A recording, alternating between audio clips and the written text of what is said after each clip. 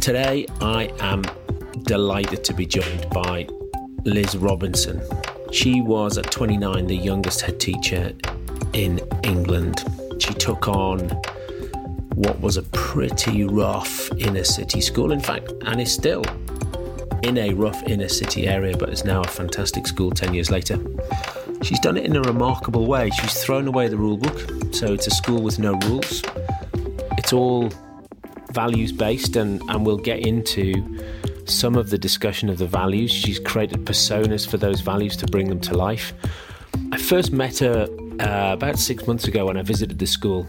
I spent some time with the teachers and the parents and the children, and I was just absolutely blown away with how positive and amazing the pupils and the teachers and parents were, given its location in a very challenging environment in inner city London. Let's get on and talk to Liz. Hi, my name is Liz Robinson and I'm the erstwhile head teacher of Surrey Square Primary School up until very recently, but I've just started a new role with a new organisation we formed which is called Big Education, which is a coming together of 3 schools, and we're on a mission to change the education system. Okay, that's not a small goal. What? No, it's not. Clues in the name, Big Education. Yeah. What is your BHAG then for this organisation? Like in 10 to 25 years' time, what might you have achieved? We want to empower teachers and leaders and future leaders, aspiring head teachers, to be asking bigger questions about what education, what schools should or could be for. So we believe a big education has 3 critical components. We talk about an education of the head, the heart and the hand. So we accept that, of course, academic, traditional learning in schools is important, learning of the head, but we believe that education of the heart, in other words, our emotional development, how we conduct ourselves, our relationships, and the hand, skill, being able to make things and do things and get on with people and solve problems, are equally important, and that our school system at the moment is overly focused on the former in terms of the head and the academic outcomes, and there is a huge deficit in the breadth of skills and competences that people actually need, and the workplace employers tell us that there's a huge deficit in those skills coming through. Give me an example of that latter skill then that you would hope to deliver that employers are saying is lacking. I think a great example is how we teach children to write, for example. So classically in schools, you do a piece of writing and you do it for your teacher, and your teacher gives you some feedback and you have one stab at it. You might go back and correct some spellings. Now, you or I, if we're creating a document for any purpose really, that's a piece of collateral for an organisation or a pitch or even a stakeholder engagement piece, that's likely to go through several iterations. It's also likely to go through a socialisation process. You're going to get feedback from all sorts of different people on it, and you're going to spend quite a bit of time going back to it and editing it and rewriting it and changing it. So the process of producing a real artefact or a piece of work for a particular purpose in the world of work, we don't prepare young people sufficiently well to actually engage with that. So likewise, doing a piece of work, any piece of work, is a social experience. We work in teams, and we have to negotiate, we have to deal with conflict, we have to have ideas. People want creativity, people want people to think for themselves, take initiative, be proactive, and too often what we have in schools is actually the absolute explicit opposite of that, in that we're teaching children to be compliant, to listen, to receive wisdom, to receive knowledge of what has been, and actually not to actively engage with it as constructive partners in developing something new or finding their own voice and connection with that information. So more agile, more Wikipedia than handing in just a piece of homework. Yeah, absolutely. So there's a kind of hot debate in education about the Google effect, and do we need to teach children knowledge when they can Google it and find it out? I mean, that's why the tripartite head, heart and hand is so important, because I do think it's really important that students have, or young people have, enough knowledge to be able to navigate the world, because actually critical literacy, being able to understand information, to curate information and make decisions about what information is true and what meaning you make from different information are complex and important skills, and that is not devoid of knowledge. In order to do that, you need some kind of cornerstones in order to help you navigate that. So it's not devoid of knowledge, in our view, a big education, but there's an overemphasis on it. There's a narrowing to the extent that that's become slightly fetishized as an end in itself. So not learning things? Not learning things. Fundamentally, it is about learning knowledge and gaining knowledge about things. So it's partly about how we do that. So how do we get there? What's the process we go through? Am I a passive consumer of knowledge you're teaching me in a sort of didactic way of the teacher at the front, and I as a student am passive in that process? You're telling me things and I'm making notes, or I'm regurgitating that in an essay or in a test. Or am I an active agent in my own learning, an active participant in the learning process, whereby I as the teacher may have an end that I need the students to learn this amount of content, but actually the process they go through to learn that, it enhances what they learn, so that they have a different relationship with the knowledge in that they've discovered that themselves, or they're learning it for a purpose, but what they've learned along the way is a bunch of other skills, which might be about problem solving, it might be about collaboration, it might be through multiple drafts and iterations of gaining feedback and finding it difficult and having to kind of show the grit to carry on even when you're finding something really difficult. So there's a huge enhancement to the learning experience from simply being told it by a teacher and learning it as a fact. Or reading it in a book. Or reading it from a book. Now, I was struggling to see how that would work in school, but once I stopped worrying about that and just thought about what I do as a business coach, look, that's exactly what I do. Okay. People, they can read the book, but often that isn't enough. It's just, there's the actually taking people through the exercise and them getting to the point where they go, aha. But it's interesting thinking from sort of organisational learning point of view, in the 70-20-10 idea of how adults learn, of 10% is the taught content, the 20% is the socialisation, social learning and networking, and 70% is learning on the job and reflecting on what you're doing in your core job. Now, that model is not remotely applied in most schools, where it's largely 100% of what we would consider as adults, the 10% in terms of direct instruction, reading a book, being told something by somebody, or in a training course. So we kind of know in the adult world actually how we learn is through, and you make your living, I guess, as a business coach, through helping people reflect on and think about what they're actually doing in their daily work and not just in the abstract. That's right. Actually taking them out of their daily work to give them the opportunity to reflect often. Exactly. So that they can think about what's working and what's not working, and how could they practice some skills. And then they go away and try it and implement it, and they come back and reflect on it again. And it can take 2 years, 8 quarters of practice before people go, now I realise where I am in the journey and how far actually there is still to go, as opposed to I've read the book and I've done it and we're on to a different idea tomorrow. Exactly. So what that looks like in our schools is, as an example, a kind of project-based approach to learning, an interdisciplinary, contextualised approach to learning. So what that might look like is, if I'm learning about a recent project at Surrey Square, am I learning in geography about and science about emissions from cars and the social kind of geography of living in a city and transport infrastructure in the abstract through doing something in my classroom? Or am I actually an active participant in a campaign, as recently our Year 4 students were, making placards, understanding the rationale and the reason behind their campaign, and actually taking that campaign to the town hall to talk to the politicians about emissions, because our school is situated in an area of very high car emission zone, and seeking to do something about that. Okay. Totally different to what I did when Year 4. How old are people in Year 4? 8. 8 or 9. Fab. Yeah.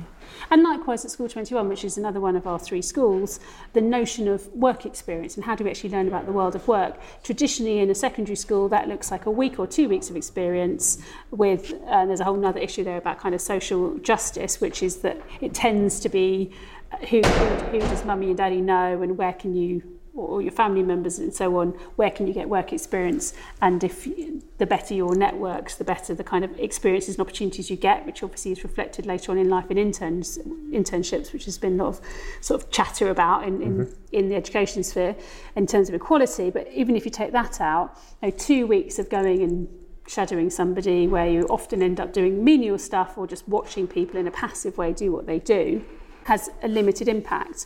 School 21 has taken the view that actually meaningful engagement in a piece of work and doing a piece of work within that placement is the kind of experience that young people need. So they, throughout year 10 and 11, so GCSE years, students actually only take 8 GCSEs. Many schools will do more than that, because in the place of a 9th GCSE, they do a year-long work placement. So the school is connected with hundreds of employers, and the students go in small groups and they do a year-long placement in a business with a real problem to solve. And some of the things they've done have been quite extraordinary, including for a major high street food chain, they redesigned the children's menu from first principles, working with the cooks around costing, branding, the whole piece, and obviously the kind of appeal of it and the brand and the kind of marketing of it.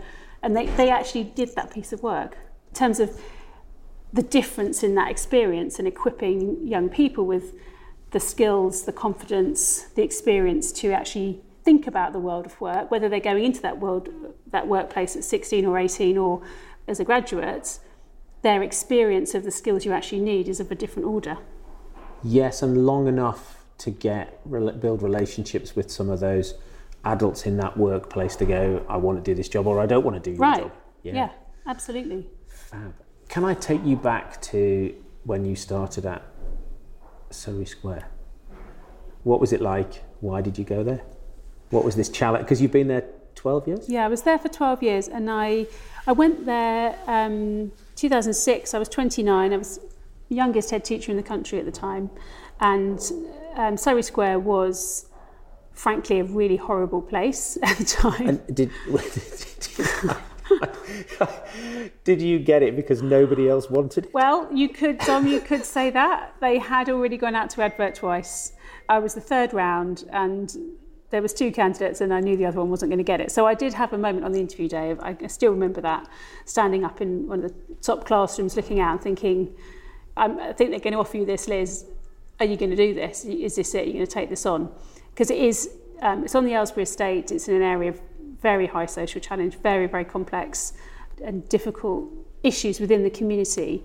It is an interesting place because when I came to visit you, the taxi driver turned to me and said, are you sure this is where you want to get out of this cab? So it's not... Yeah, there's a lot of challenge. It's not suburbia. There. No, it's not suburbia.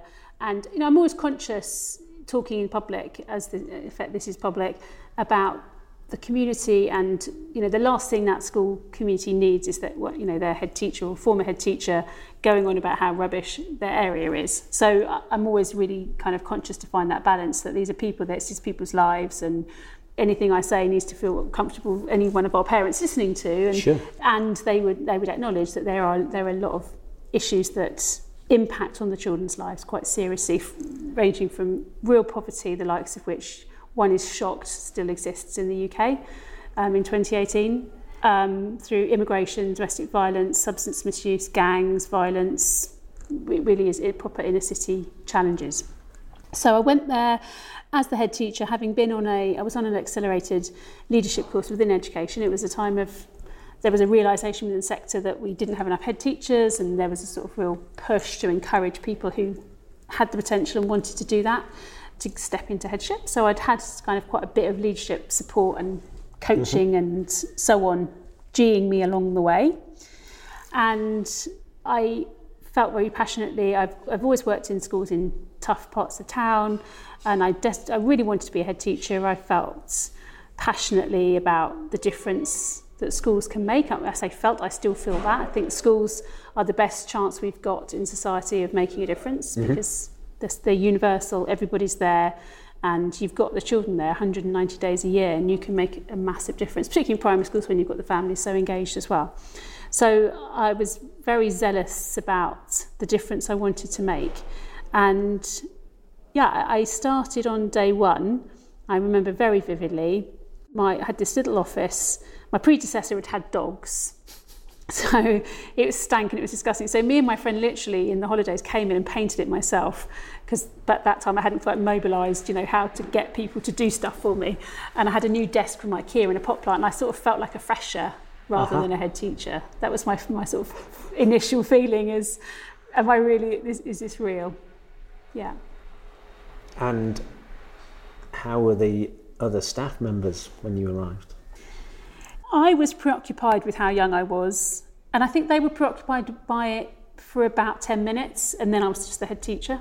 Okay. I'd say it changed really quickly. So it took me longer to get over my preoccupation about it, but very, very quickly I was the head teacher. So it was kind of, they might have said things behind my back or whatever, but I kind of, my comeback, my adage was, it's not how old you are, it's how good you are. Which is sort of, it's not how big it is, what you do with it, isn't it? A bit like that. But so I kind of really put my energy into focusing on being really good and doing a great job and building my credibility that way, really, and not worrying about it too much. And so what did you see as what's the biggest challenge you had to, was it something you did in the first week or first month, first year? What was the biggest challenge? I don't know if it's possible to think of it as one thing. Well, a fellow head teacher said to me early on, he said, the thing you've got to do is you've got to do the short term and the middle term and the long term all at the same time and all really well. It's like, okay, great, thanks. But actually, it's kind of, in one way, blindingly obvious, but also true. So the kind of immediacy of dealing with a school which was pretty dysfunctional, behaviour of students and adults was very, very difficult. And there was a lot of violence, there was a lot of disorder, a lot of defiance. That's just the adults. No, it was mostly the children. But we did have physical incidents. We still do occasionally with parents. So there was a lot of very immediate, how are you going to deal with this kind of stuff. And then the medium term of, okay, I can see these teachers, we're going to have some tough conversations and maybe you're not going to be here in September, so we need some new teachers. So you're kind of immediately thinking about recruitment, building the team, in that sort of medium term vision. And then the longer term, the building was in a pretty poor state, needed masses of investment, we didn't have enough space, we needed new buildings. So the kind of longer term, from the word go, I had the architects in doing some visionary work about what we could achieve with the site, and with no money when the base is on this, but kind of you've got to have the dream, you've got to have the plan.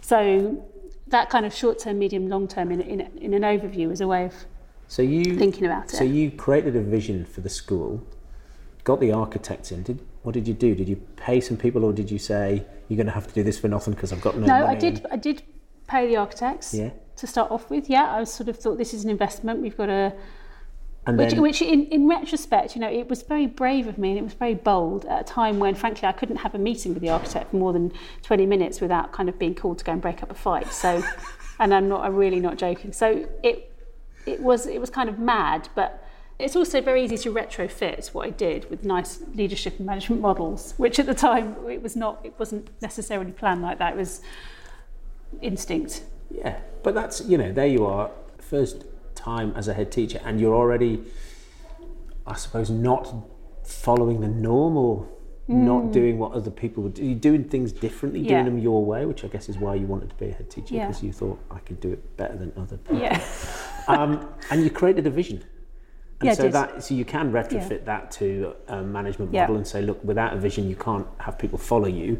That's true. Even if it's instinctual, it's still something that you did, and sold that vision to the local authority so that you get in with some money to rebuild the school in your image. The two big building chunks that we did, one was, it wasn't really council, but it was a persuasion piece, but it was a grant body, and New Deals for Communities, which was new Labour pots of money in the most deprived communities. So but it was a piece of persuasion. And you had to have a vision, otherwise you weren't going to get any money.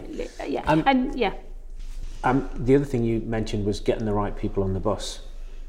And so, in hindsight, what proportion of the problems that the school faced at the time was down to having the wrong people teaching? Actually, not that much. Okay. And I'm really proud of the fact that quite a lot of the teachers who were there on that first day teaching in classes are still at the school, one of the assistant heads, in senior role, was in class not enjoying it and not doing a massively great job, she'd say that herself. So it wasn't a kind of go in and sweep out and bring in all my new shiny people.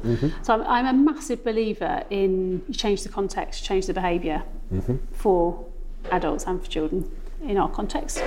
And I'm a huge believer in coaching and being developmental with people and taking people on a journey. Now, some people can't or won't go on that journey. I think the can'ts are a matter of mindset. So that's where the clarity of the vision is so important. That if you're clear on what it means to be part of this organisation, that's a differentiator. Are you on this journey with us or not? Does it get you excited? Do you jump out of bed in the morning? Absolutely. Or doesn't it? Are you on the bus? Is it a job? Yeah. And I haven't really talked about this at all yet, but the values for us were our primary vehicle for doing that. So I introduced values. Literally, I wrote them on pieces of card and stuck them on my wall of my IKEA, freshers office. Initially, they were my values, and I used them initially just as a way of introducing myself, articulating to everybody who I was and what I was about. Talked to the children about them in assembly, and what happened was that certain teachers started saying, oh, can we have them? Can we have them in our classroom? And I was like, of course you can. They're just words written on a piece of card, yes. And so we got the kind of early adopters. And again, I can retrofit the change model to that. And then the next big inset day, we were all together as a team. We did the values piece as a whole school. So those were my values. So actually, what are our values as an organisation? And from that point on, there was a massive coming together of energy, and they have become the single biggest defining feature of the school, and have evolved over the years, to the extent that we now have these wonderful characters. So Perseverance, for example, is Percy Perseverance, who has a whole story, and he's a character, and he has a presence in the school where he's a puppet, he's there, and Percy is part of Surrey Square. Which is the bald one? The bald one. Do you mean Kofi? It's probably Kofi Compassion, I think, yes, with the big ears. Because when I visited you, I had one of those stickers on my laptop, and I came home and my daughter said, Dad, why have you got a sticker of you on your laptop? But going back to the values that you wrote on your office wall, how many did you write then? I think I had 6 at the very beginning. And you've now got 7, but you went through a journey of 5 to 7. They're not all but are they... Were the 5 that you end up with as the school, were they different to yours? Did you gave up on them and just... Some of them were different, and that was important. That I was very clear at the beginning. These are I'm not saying they were like they were the values I'd come up with for that end, and it felt important that the school. It was a genuine process when we did that. That these are the school's values, and they may be slightly different to mine. If there'd been something in that mix that I vehemently didn't agree with, but that was the point of that day, of kind of challenging that. But generally, my experience of doing stuff with values is there's slightly different nuance, a slightly different take on it, but you end up... So I think the ones that were caught, I'm sure responsibility and respect were both in there, which are both still in there. And I think success, there was something, we call that excellence now, but there was something about kind of achievement. And so out of the day when you sort of went through that, it sounds to me as though that learning experience, or that thing you did as a group, is exactly what you're talking about, wanting as big education to have children go through. Right. And you co-created something. Yeah. And, as long as the essence of it's there, you're not too worried about the words. But what perseverance? What were the 5 values that you had? My personal ones, now? Well, because you've only recently gone to 7, haven't you? So no, we were 6. So the original 6 were community. So we have community, joy, enjoyment. Enjoyment's always been in there. We are a school. Enjoyment's really important. People are always shocked by that one. It's just scary, isn't it? That you should enjoy enjoyment should be 109. How many days a year? 190. 190. Yes, you'd want to enjoy. You'd want to enjoy them. Responsibility, so that's RAFA, responsibility, respect. We had success, as I mentioned, which now has become excellence. So we have Ebby and Effie are the excellence twins. I've missed one. I don't think I've said compassion, so Kofi Compassion, right, who was your friend. And the last one is... That's embarrassing, isn't it? Because I've now lost track of where I got to. I'll have to think about which one I've forgotten. Have we said Community? I don't think we said Community. Okay. So, yeah. So they tweaked slightly. I think it was Perseverance. So we added in Perseverance about 5 years ago and changed success to excellence, because we thought excellence was a more expansive definition rather than success sounds a bit binary. Yeah. You could try to be excellent and not succeed. And you can have excellence in anything. Yeah. So you can have excellence in attitude or in diligence and grit and perseverance in trying.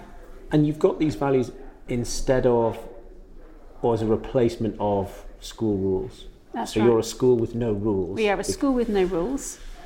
And what's that about? That's about inside out rather than outside in. This is summed up in a story, an absolutely true story, but I do have a reputation for telling this story, so it's amusing that, of course, I'm telling it to you. Very early on, a teaching assistant brought a child into my office, kind of by the ear. I don't think it can have been literally, because I've had to have sort of done a disciplinary process, but she sort of chucked this child into my office and snarled, "This child doesn't know how to behave." And it was one of those moments when it was a real penny dropping moment, and I thought two things, and one of which was, no, you're absolutely right, and nor do you, because that's not how we're going to talk to or about children anymore in this building, as if they're a piece of unspeakable on your shoe. And the second thought was, no, you're absolutely right, he doesn't know how to behave, and you are judging and criticising him and expecting me to punish him at a point when, in a way that is totally at odds with how we would behave if a child doesn't know how to read.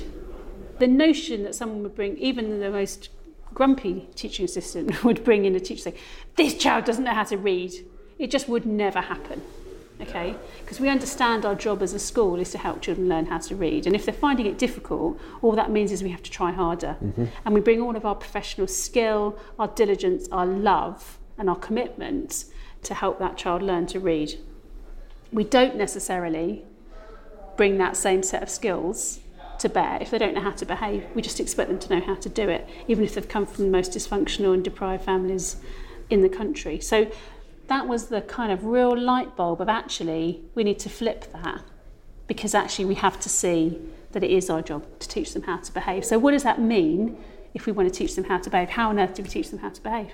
How do we take that seriously? So we now talk about the mission statement of the school is personal and academic excellence, everyone, every day. So personal and academic excellence, everyone, every day. So personal excellence is, if you like, our curriculum. And the values are the methodology we have for teaching personal excellence in the school. So to show personal excellence is to embody those values. So to go back to your point about there are no rules, no, there are no rules, because a rule is a behavioural descriptor that sits underneath a value. Yeah. Okay, so to walk quietly in the corridor is a subsection of respect. Yep. Because to show respect or responsibility, you move around the building safely and calmly, so you don't disturb anybody else. That's part of how you would show responsibility in your actions. So why would we make a rule that's kind of a subset of a greater aspiration, which is our value to embody those things?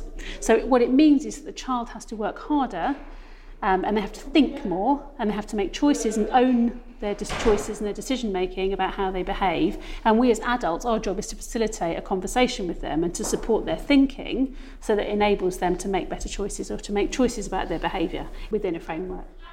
I mean, it's the same to me. You're describing the distinction between, I suppose, principle and policy in lots of organisations where people have a rule which says, where thou shalt not, often written because somebody's done it. 1 or 2% of the population transgressed. Yeah. So somebody with rule-making capability wrote one, but people can't remember why often.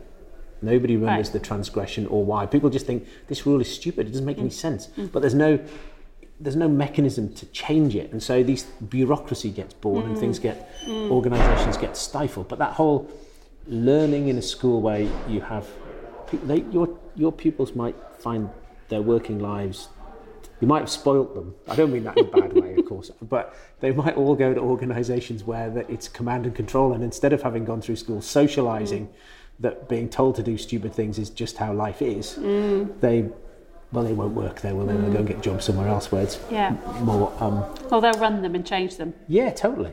But I see all the time organisations, in organisations I've run myself, we've created an alias called Stupid Rules At, and it came to me, and I did it with a small group in the UK and got sort of 35 all of which were easily changed by the people who'd suggested them as a stupid rule. I love that. I did it with a larger team in the US and got 350, which turned into 19 projects in about 3 months. But over time, we just had this, people were wandering around with sand in their shoes, this thing that they just thought was stupid and made no sense. And there was no context for people to challenge or to change the rules. They just are deemed to be. Yeah. And what you're saying is you've got a set of principles which the children learn early, and whenever they're faced with a should I, shouldn't I, can I, can't I, they can work it out. I guess they get it wrong. Of course they do. Of course they do. And we've got a whole kind of set of behaviours and processes that support that when children find it, make the wrong choice or find it difficult to make the right choices. There's a whole kind of methodology around how we do that, because it goes back to the same thing. If you relate it to reading, if they're finding their phonics difficult or they're finding, their handwriting difficult, well, you're going to do something else, aren't you? Going to find another way, and you're going to keep at it till you find a way that works for them. And some of those norms of behaviour are home-based, come into school. So do you find yourself in conflict with parents occasionally? Yeah, we do find ourselves in conflict with parents. I mean, we don't seek to be in conflict, and we're always wanting to work with parents. So the values go beyond the school gates, undoubtedly, and parents are the best advocates for talking about the power of the values, because they will talk to you about how they use them at home and how the kids use them with them, and they'll say, oh, but she encourages me, she says, Mummy, you should show Percy perseverance, don't give up because you can give it a go, so it's kind of, there's all these joyful stories about how they go home. And with anybody in the school, so the second part of the mission statement, everyone every day, the values, the personal excellence applies to everybody, and it applies every day. So the everybody part is critical. It applies to us as members of staff, it applies to us as the most senior leaders, it applies to the governors, it applies to Ofsted, it applies to anybody who comes into the school. So respect, which is often what's needed when there's conflict or tricky situations, we will explicitly remind people about that. And even if someone's very heated and say, we see you're really upset about this, can we just remember that respect is one of our values, and that we'll work together to try and sort this problem out, and let's just try and do that in the context of respect, because that's something that's really important to us. So they give you a way of externalising the expectation without making it personal of, please don't shout at me. Yes. Look, this is part of our school culture, this is really important to us, can we all please try and remember that when we're trying to sort this situation out, for example. One of the things that I was struck by when I visited you was and I can never remember what the years are, what's the oldest year? Year 6. Year 6.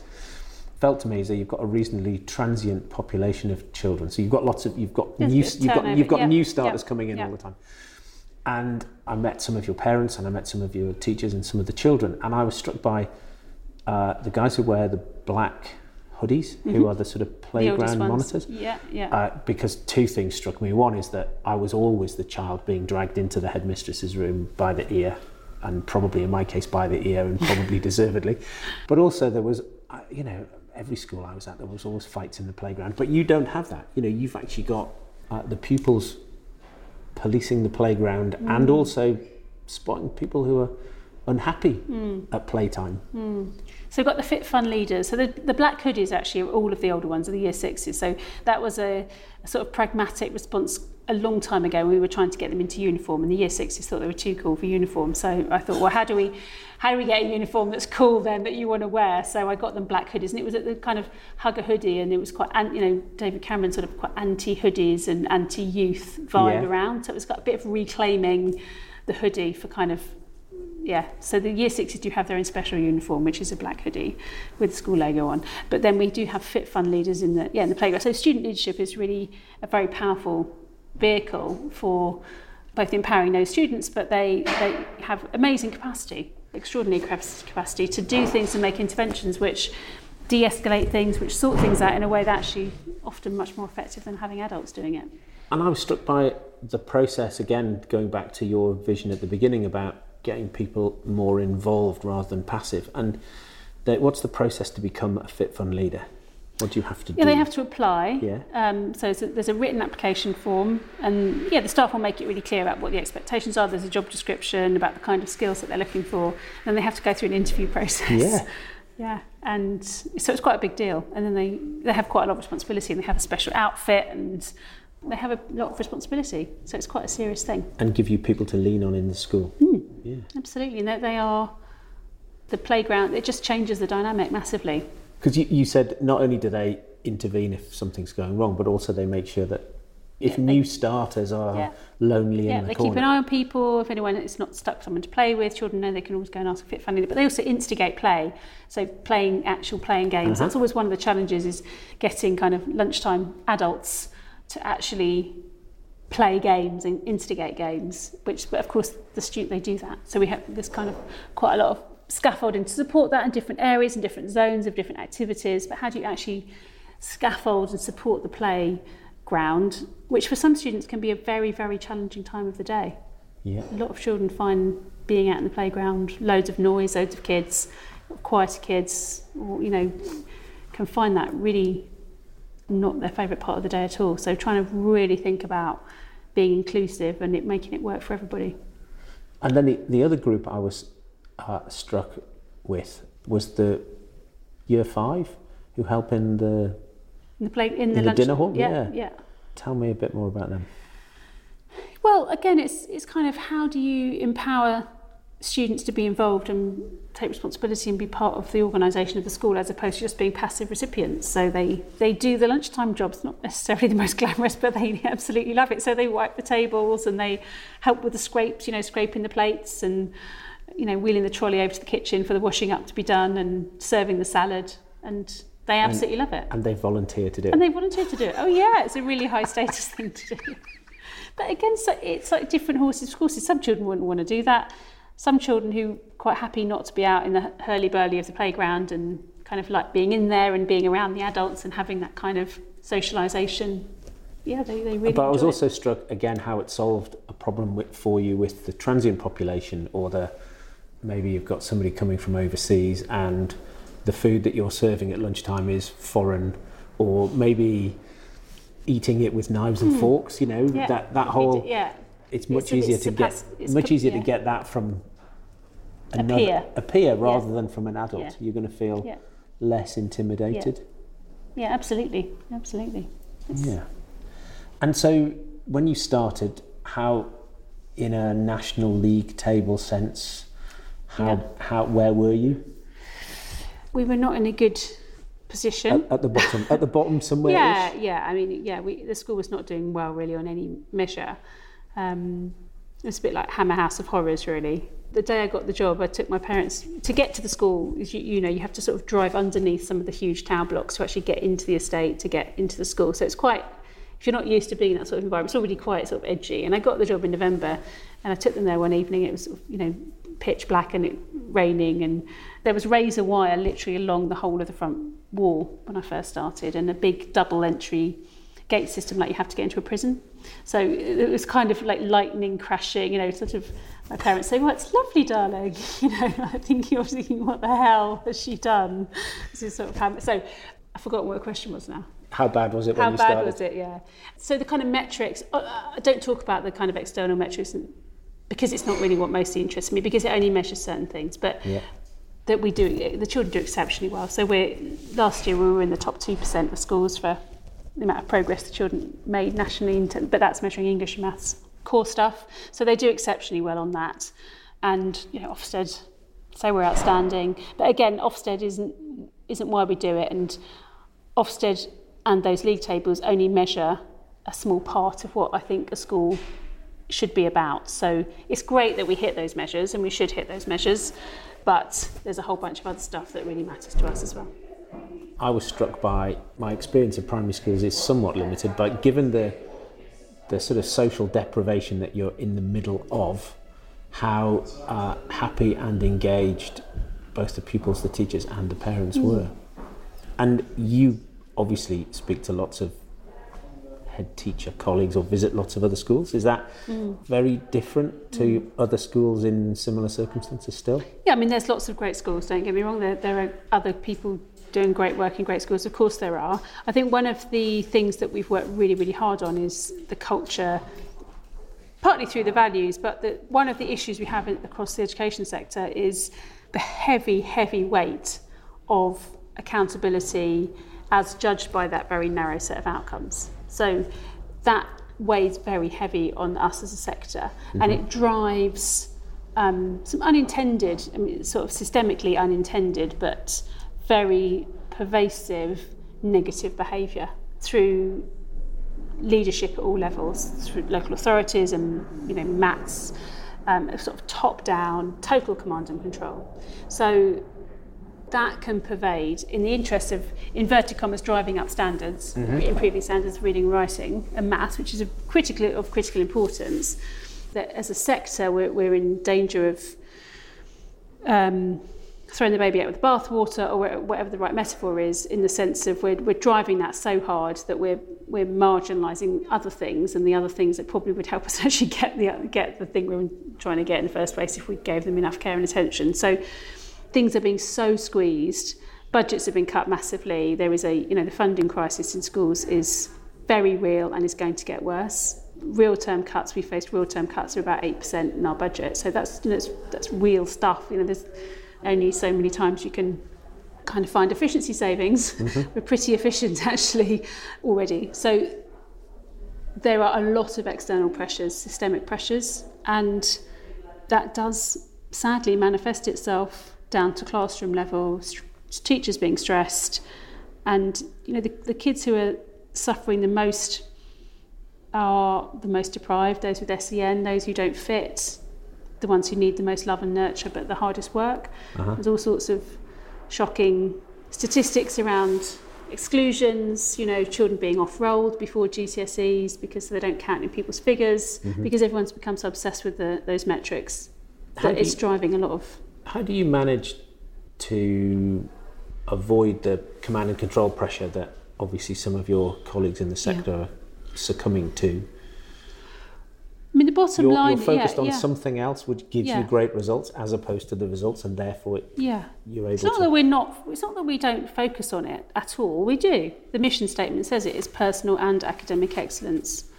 Everyone, every day. So it's about both. It's about both, and it's about balance. But it's about leadership being bold enough, strong enough and clear enough about what you're doing to be able to resist certain things, to be able to shield the organisation from certain things, to have broad shoulders, to have that sort of deflective, protective relationship with the organisation. But we've also thought so what's happening a lot in terms of the top-down accountability is that head teachers are recreating that exactly kind of top-down command and control within the organisation, because they're subject to it. And this is the irony, they're subject to it and they hate it and they berate it, but they then behave in exactly the same way within. So we have thought extremely carefully and totally redesigned how we think about quality assurance and how we think about professional learning and improvement, so that teachers are totally in the driving seat of their own improvements. We call it flipped quality assurance. So the idea being that teachers own their own professional development and their own learning, and that is triangulated and supported by leaders and other colleagues in the school, but not directed by them. Right. So it's very structured, but culturally that's a really big thing. So when I'm thinking about my own performance as a teacher, the first person who gets to make a comment about my practice is myself. And I get to share my own reflections with other people, and they then triangulate and see, do I agree with that reflection? Or have I got anything else to add? But that's a very different experience from most teachers who are still subject to the head teacher telling them how they're doing. Yeah. Which isn't, you're never going to be able to get what your mission is in terms of the school and the way the pupils learn if the teachers are being managed in a totally different way. What are the things, if you had a magic wand and you could get the things that you've done at your school rolled out nationally? The values are obviously one. Yeah. That command and control, teacher-centred development, ownership of your development. What are some of the other things that you wish that everybody else did that you do? Well, the value, what do the values represent? So there's two aspects of it. One is the commitment to a broader education a more holistic education, and the genuine commitment to seeing that through. So one part of the values is the fact, how we actively teach them. They have lessons, their personal excellence lessons, and we've developed an assessment framework, kind of competency-based assessment. So how do we actually see that I'm making progress in my ability to persevere, which is quite sophisticated. And in terms of, you talk about metrics. As a pupil in your school, how do I know that I'm developing perseverance? Well, you have a personal excellence journey book, which has the characters, of course, in it. And for each of the values, there is a progressive set of statements, which are increasingly difficult, around what it means to show perseverance. Because very often, actually, value stuff in schools, possibly in other organisations as well, becomes binary.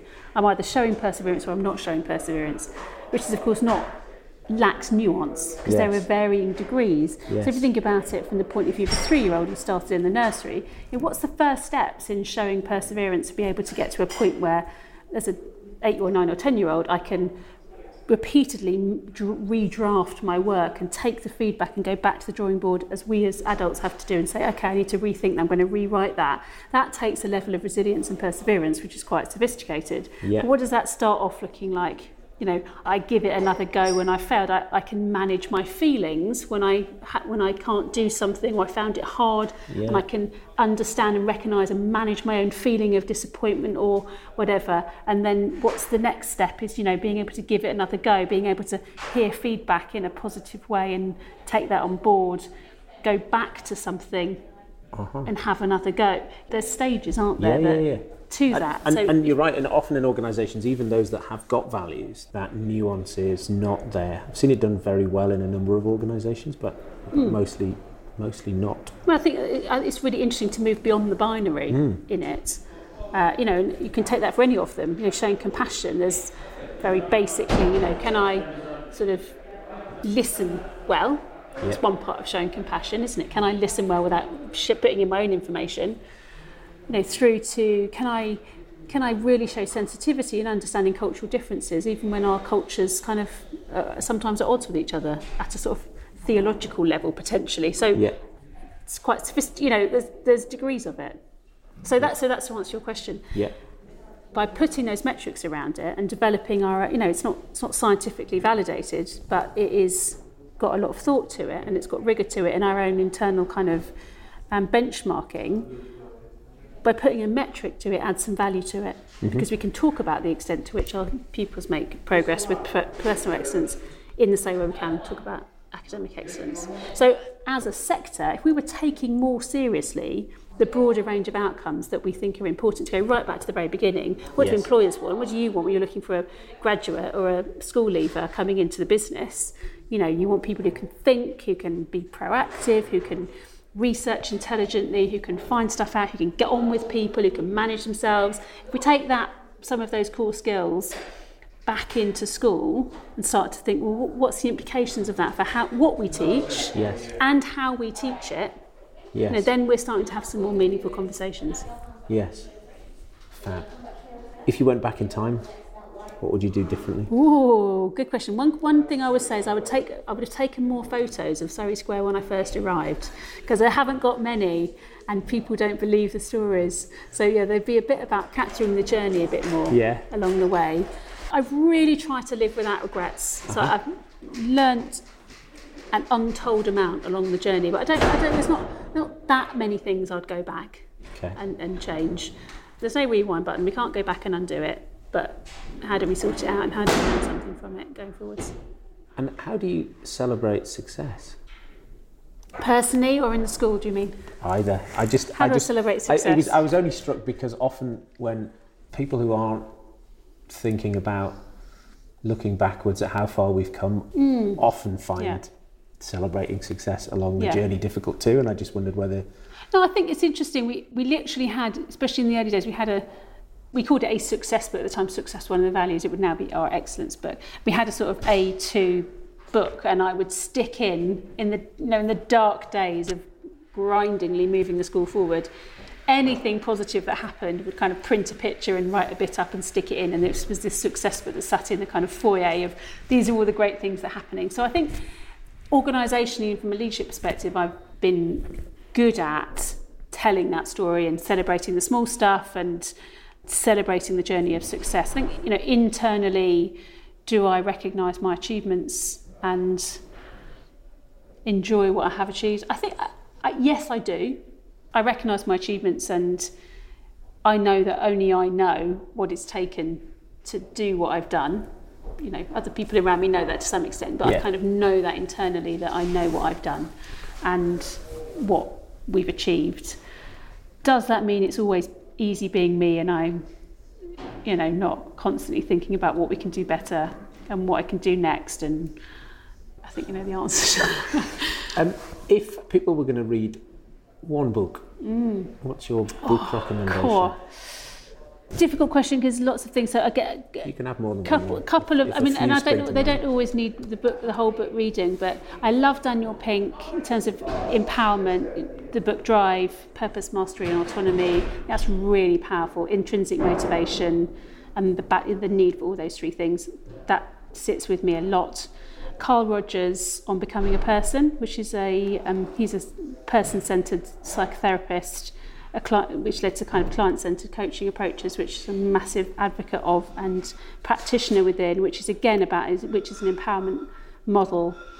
And the last thing, because it's the end of our mission statement, everyone, every day, the everyday bit, I love Atul Gawande, Better, which he's an American surgeon, and he talks about one particular piece of work he did where he saved hundreds of millions of dollars and decreased reinfection rates by this extraordinary amount by this one intervention, which was getting everybody to wash their hands in the way they should do every single time. So that kind of diligence piece of every day, do it every day. And I think, we know what works for our children. If we do that with our best hearts every day, nobody can ask anything else from us.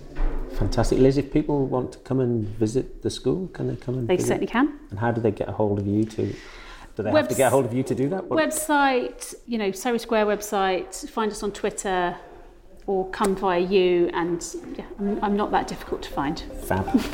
Liz, thank you very much indeed. You're welcome.